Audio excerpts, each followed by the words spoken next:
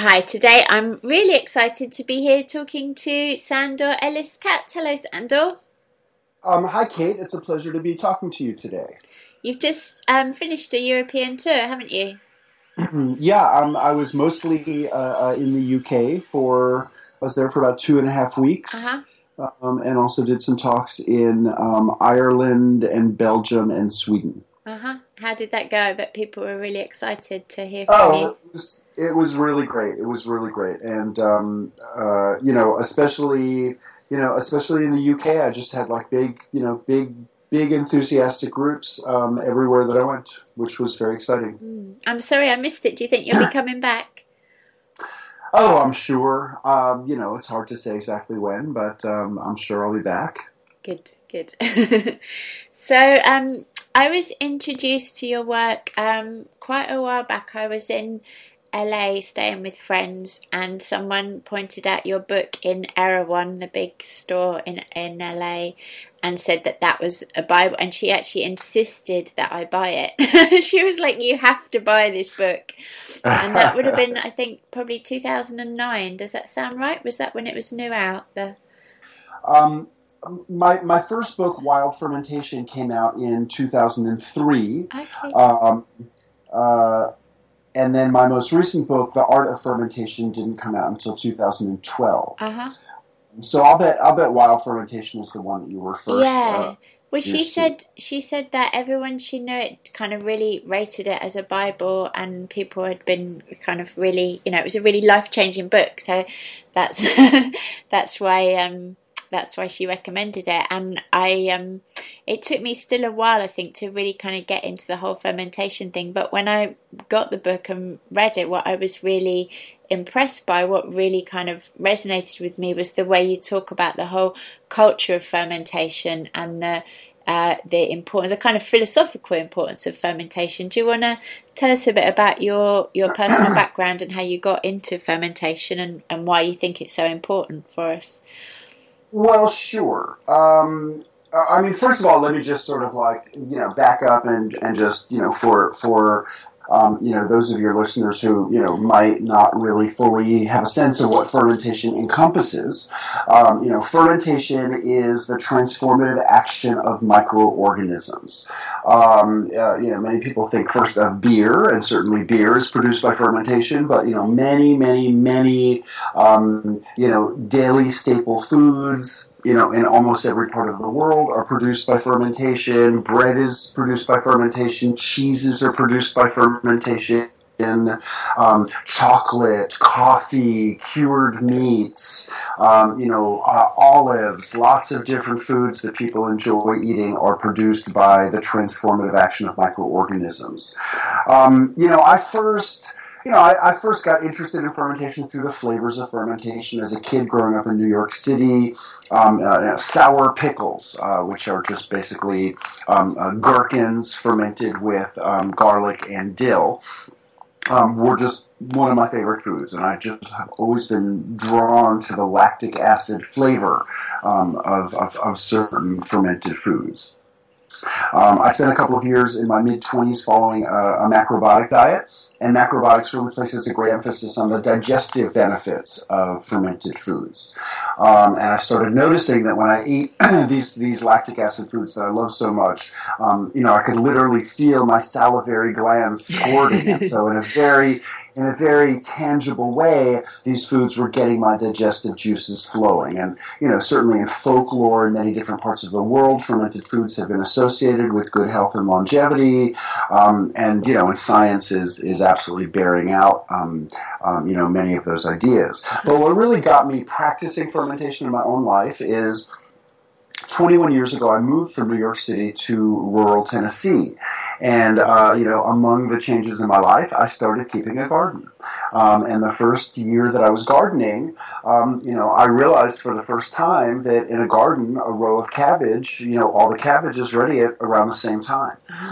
So that gave me a practical reason to learn about fermentation and start fermenting things. And really, practices of fermentation, have been been born of necessity. They are strategies for preserving food, making foods more stable for long-term storage or for transportation.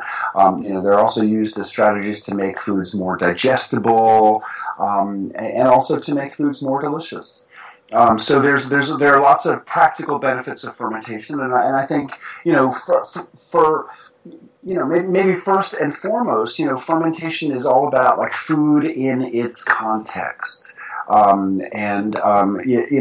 Everywhere, in all traditions, in all places, where people are producing different kinds of foods, the foods come in waves. Agriculture is sort of based on, things being ready at certain moments of the year, and really wouldn't be possible if people didn't have, strategies for how to preserve food and in order to get them through the rest of the year. So, I would argue that agriculture would not be possible without fermentation. And then to bring it back to the word culture, the origins of the word culture, are in the Latin word for cultivation. So, the origins of culture, lie somewhere in the roots of agriculture. And then also, we use the same word culture to describe, the little community of bacteria that transform, let's say, milk into yogurt. Like that's the culture that we introduce to the milk. And we use the same word to describe these little bacterial communities that we use to describe, language, music, literature, scientific knowledge, belief systems, religious practices, the totality of all the things that people seek to pass down from generation to generation. Well, it turns out that, these fermented foods are a very important part of culture. And, they're part of our cultural identity. Who could imagine, Western cultural identity without bread and beer? These are just, kind of, fundamental to, our daily routines and the small pleasures that we take and, just the cultural reality that we live in. And, and in China or in, West Africa, the particulars of fermentation would be very different, but they would be no less important to people's daily lives. And really, I would say that the reason why fermentation is so widespread and is practiced, pretty much everywhere, is that, all of the plants and all of the animal products that constitute our food are populated by these elaborate microbial communities. And, we see all the time the ways in which they can just decompose our food into something not at all desirable. And, that's the source of, all the food that we discard.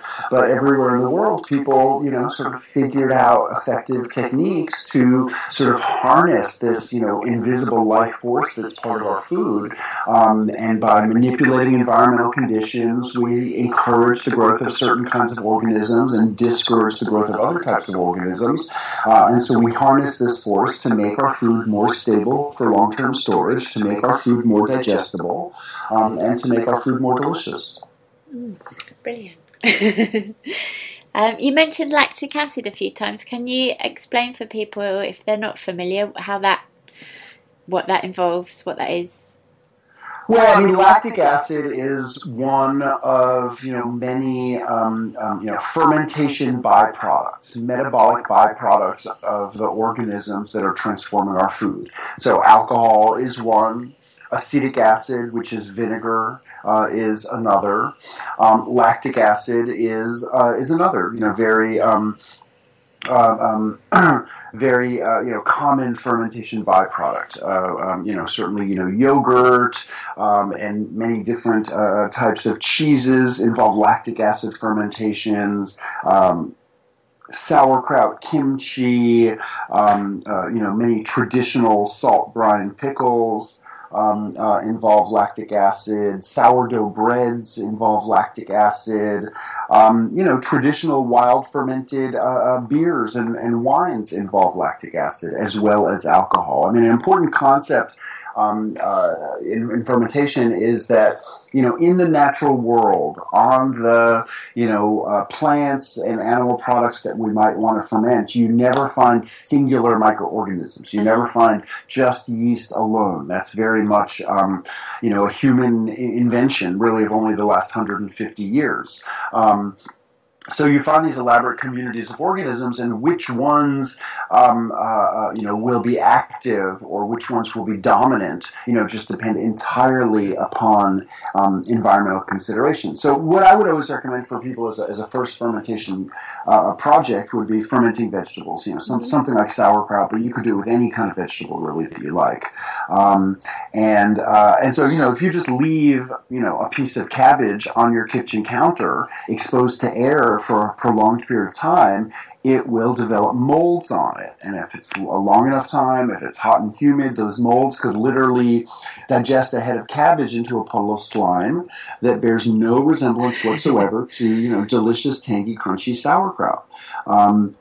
So the difference is that the prolonged exposure to air supports the growth of the mold. So the strategy for making sauerkraut is basically to get the vegetables submerged under liquid, typically their own juices. So, you grate, chop, or shred, your cabbages, your radishes, your turnips, whatever kinds of vegetables you want to use. Lightly salt them. You don't have to be, highly methodical about that. 2% salt, 1.5% salt. I would just say salt lightly, mix it all up and taste it, and make sure you're happy with the amount of salt. Get in there and squeeze or pound the vegetables for a few minutes, and what that does is it basically bruises them, breaks down cell walls, and starts releasing the juice that's abundant in all vegetables. And the idea is to get the vegetables nice and juicy, and then you can just stuff them in a jar. A liter size, Kilner jar or something like that. A liter size will take about a kilo of vegetables to fill. And so you just stuff your vegetables into the jar with some force, so you're forcing the vegetables down and liquid up, so you get the vegetables submerged under brine. And then you just wait, and taste it after 2 or 3 days, taste it 2 or 3 days later, and basically what's happening is the acids accumulate over time, so the flavor starts out mild and becomes increasingly sharp, and different people like it at different places along the spectrum. In the agrarian tradition in Central Europe, they would ferment it for months and just keep eating out of the same barrel. Many contemporary people in the UK might prefer milder versions that only ferment for a week or two. And then if you don't want it to get any more acidic, move it into your fermentation slowing device. And I would imagine most of your listeners have one of these in their kitchens. That's a refrigerator. And that'll just slow it down to an imperceptible rate. And you can enjoy it. And, really most fermentations are as simple as this. They're just a matter of, creating, understanding and creating the environmental conditions that will allow the organisms you want to flourish. Mm-hmm. Am I right in thinking that it's the lactic acid that produce the lactobacillus bacteria, which is the ones that are so beneficial? Well, it's the other way around. The lactic acid bacteria produce the lactic acid. So this is the thing about sauerkraut and other lactic acid ferments, is that the bacteria themselves, really can help to, if we eat these foods without cooking them after the fermentation, they are densely populated by communities of lactic acid bacteria, which can help to replenish and diversify the bacterial populations in our own human intestines. And, despite the indoctrination that most of us have received throughout our lives, growing up in the 20th century and into the 21st century, bacteria are not our enemies. Bacteria, do not need to be eradicated. In fact, we could never survive without bacteria. Bacteria give us a huge amount of our functionality. They enable us to effectively digest food and assimilate nutrients. Most of what we would call our immune functions are performed by bacteria. There's been a lot of exciting new findings demonstrating how bacteria in our gut are involved in regulating serotonin and other chemical compounds in our brains that determine how we think and how we feel.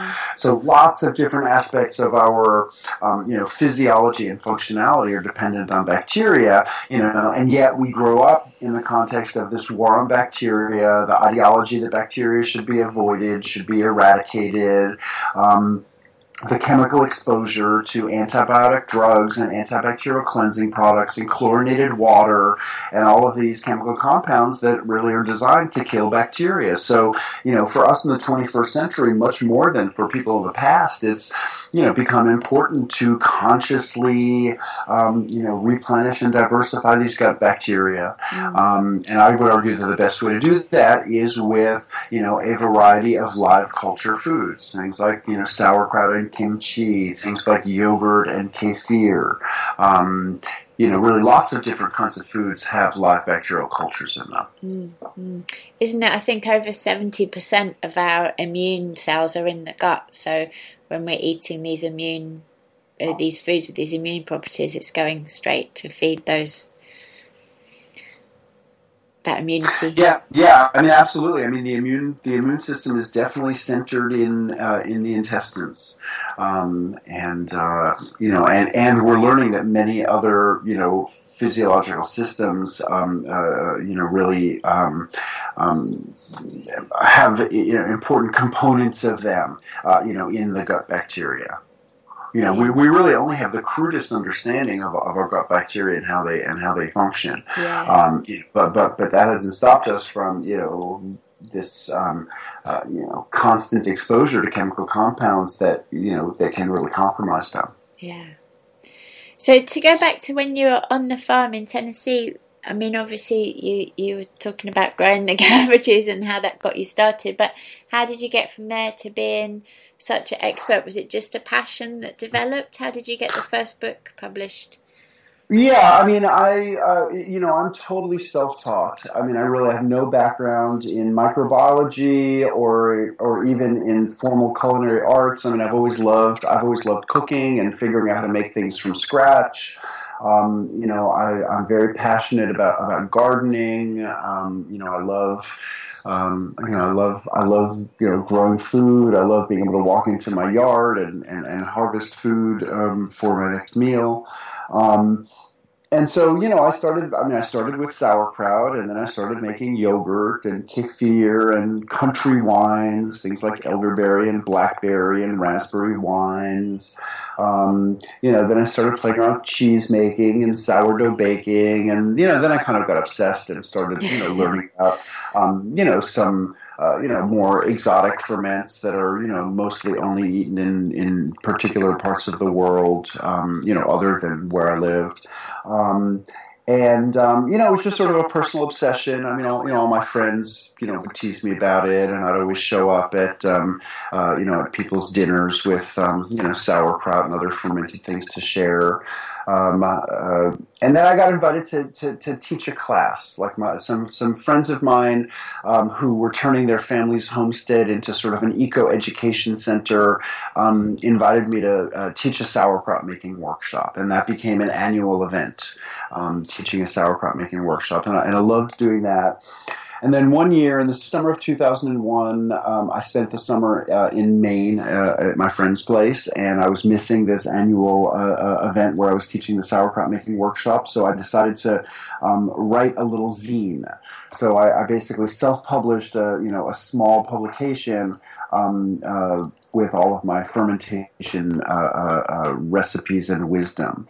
And as soon as I wrote that and self-published and went to the copy shop and made 100 copies of it, I realized, wow, this would be a good thing to turn into a book. So with the thing that I had already written and self-published, the little zine, I approached the publisher, and I picked the right one, and they were responsive to the project, and I turned it, I expanded it into a book. book, and that's the book that you were your friend showed to you in LA. That's Wild Fermentation.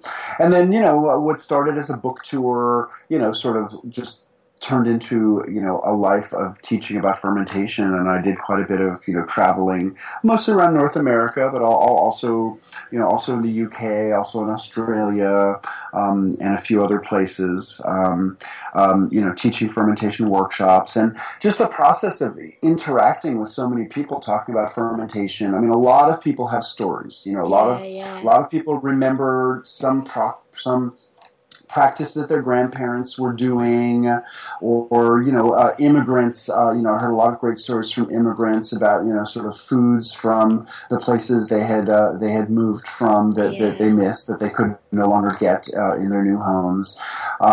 So and also I had a website up which is still up, wildfermentation.com. I have all sorts of fermentation related resources, but I started getting troubleshooting questions. People who had things go wrong and were trying to figure out what was happening. So, that sort of caused me to do a lot of, let's say more technical research, learning more about the science of it, understanding more some of the things that can go wrong. And so, really by putting myself out there as an educator, even though I was a self-taught educator, the questions that came up and the stories that came up, just became opportunities to delve deeper into it and to, round out my education. So anyway, I mean, since I first became interested in fermentation, I have not stopped, investigating new things that I learn about, and learning from other people and experimenting.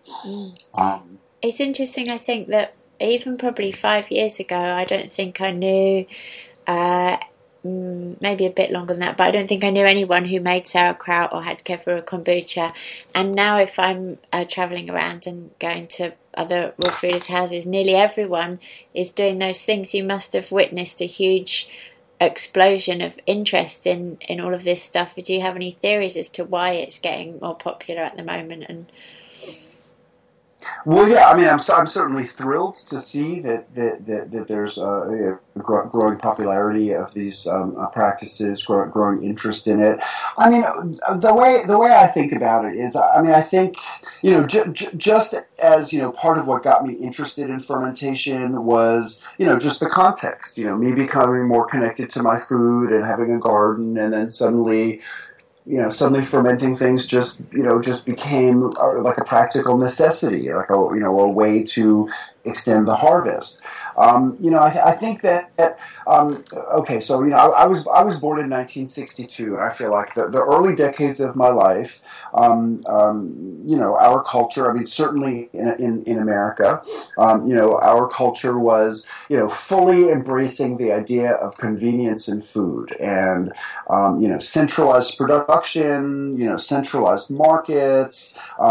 People were just thrilled to be able to spend less time in the garden, less time in the kitchen, and there was a full embrace of convenience and the sort of liberation that convenience in food brought into our lives.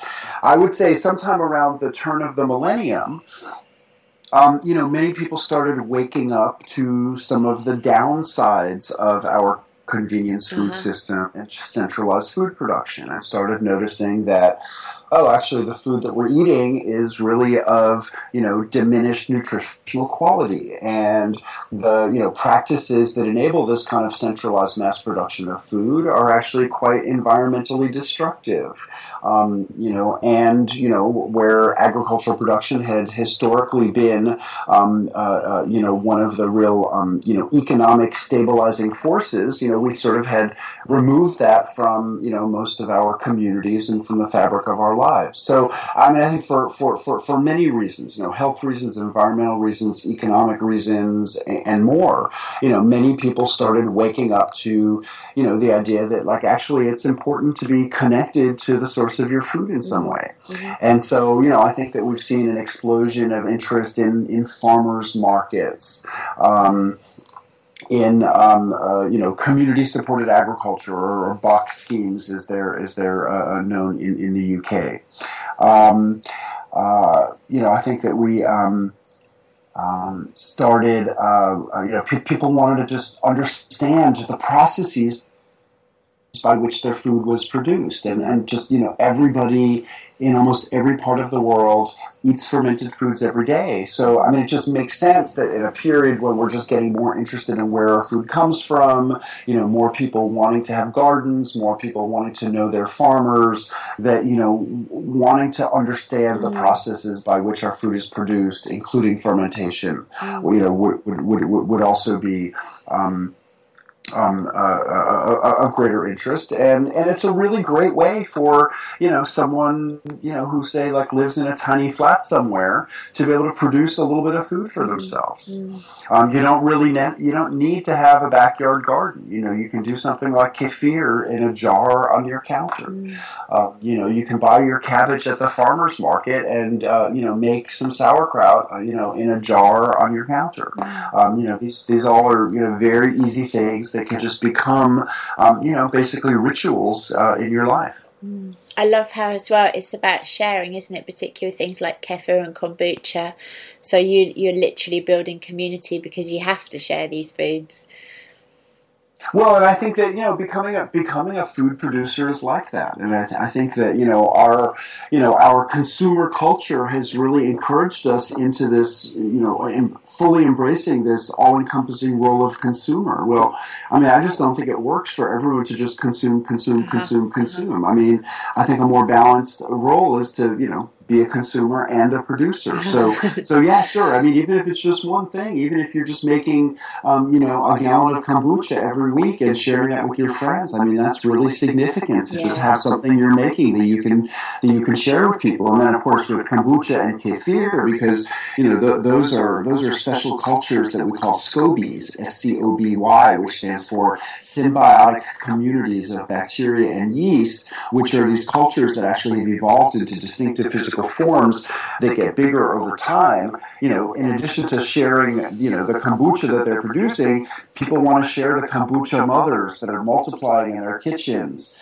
and the kefir grains. So yeah, I mean, I would say that this sharing can take place, on many different levels. How much of your own personal diet is fermented food? I mean, I presume you're having them every day, but do you eat exclusively fermented foods, or?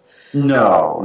I definitely do not eat exclusively fermented foods. I eat lots of different kinds of foods. Especially in the summertime right now when my garden is beginning to pump it out. I just eat all sorts of things. I think a diverse diet is really the best thing we can do for ourselves. And just because fermented foods and beverages are good does not mean that eating only them is better. Yeah, sure. I mean, I like to eat some, kind of fermented vegetable variation every day. I like to, enjoy some yogurt or kefir, fermented dairy. I certainly use vinegar. I make these savory vegetable sourdough pancakes all the time. I like to eat miso. I love to eat cheese. I mean, there's lots of fermented foods that I do eat regularly, but I also like to eat fresh raw foods and fresh cooked foods as well.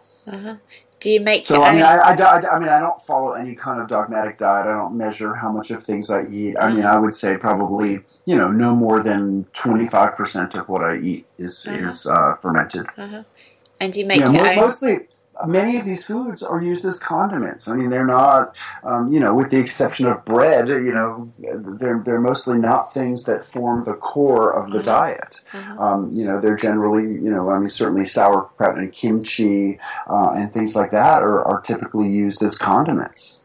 Do you make your own and buy from other producers? Do you like to sample other people's stuff as well? Well, I love to sample other people's stuff, sure. Right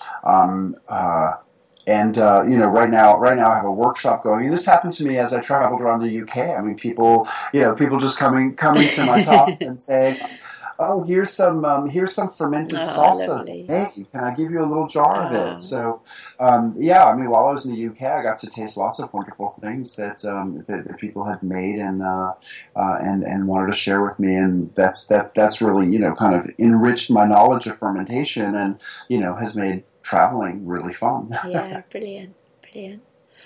One that I've just recently been introduced to that I wanted to ask you about is kind of getting popular in California at the moment is the gin, the fermented drink, the gin. Do you know that one? Yeah, sure. So Jun is very closely related to kombucha, Uh-huh. very similar food. It's basically a fermented sweet tea. The main difference is that the sweetener that's used in Jun is typically honey, where the sweetener typically used in kombucha is sugar. There's a certain amount of hype about Jun, and there's kind of a little bit of a mythology about where it comes from. One of the interesting things about fermentation is that we know very little about the origins of almost any fermented foods. We might have a general sense of the geographic region from which they emanate. But there's no recorded information on sort of when was kombucha first drunk, when was Jun first drunk, Yeah. when was bread first made, when was beer first made, when was wine first made, when was this variety of cheese first made. These are all so old that they're prehistoric. Uh-huh.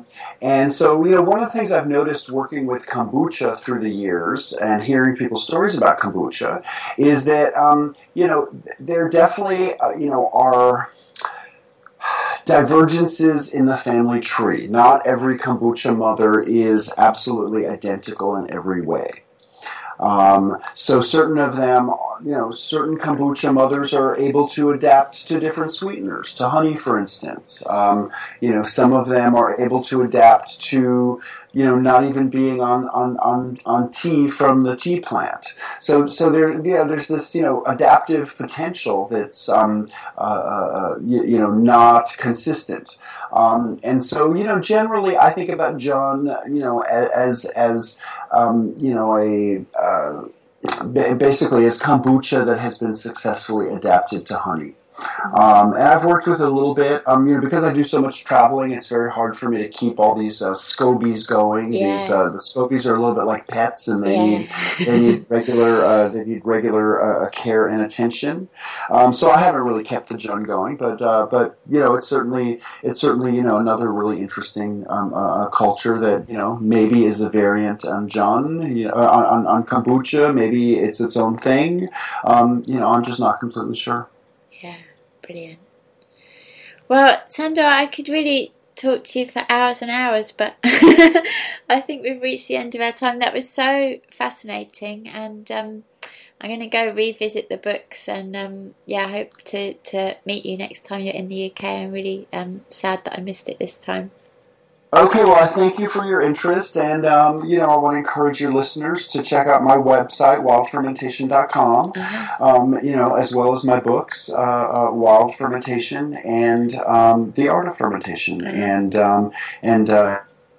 give a batch of fermented vegetables a try. Yeah. So thank you. Just sorry, before you go, do you want to just tell us the difference between the two books, if people are wondering which one to get? Yeah, sure. Basically, The Art of Fermentation, I had a decade more, experience and experimentation and research under my belt. I would say that The Art of Fermentation is a far more thorough treatment of the subject. It's also much longer, for some people much denser, and also I've abandoned the recipe format. So whereas Wild Fermentation is a book of recipes, in the Art of Fermentation, there is abundant narrative information to do any of these things yourself at home, but not in a recipe format. So some people have found Wild Fermentation just to be more, let's say, accessible. Uh-huh. But I think that they're both chock full of information. I would sort of say for anyone who's not intimidated by a big book with a lot of words, there's a lot more information in The Art of Fermentation. Lovely. Well, thank you so much for everything you do to popularise this art, which is so special and magical, I would say. No, it's very. I mean, I think that's a really important aspect of it. Is just here you are working with these invisible life forces, and it really reinforces just a sense of the great sort of mystery of the sort of invisible forces in the world. So it is very magical for sure. Beautiful. Well, thank you. Thank you, Sandor.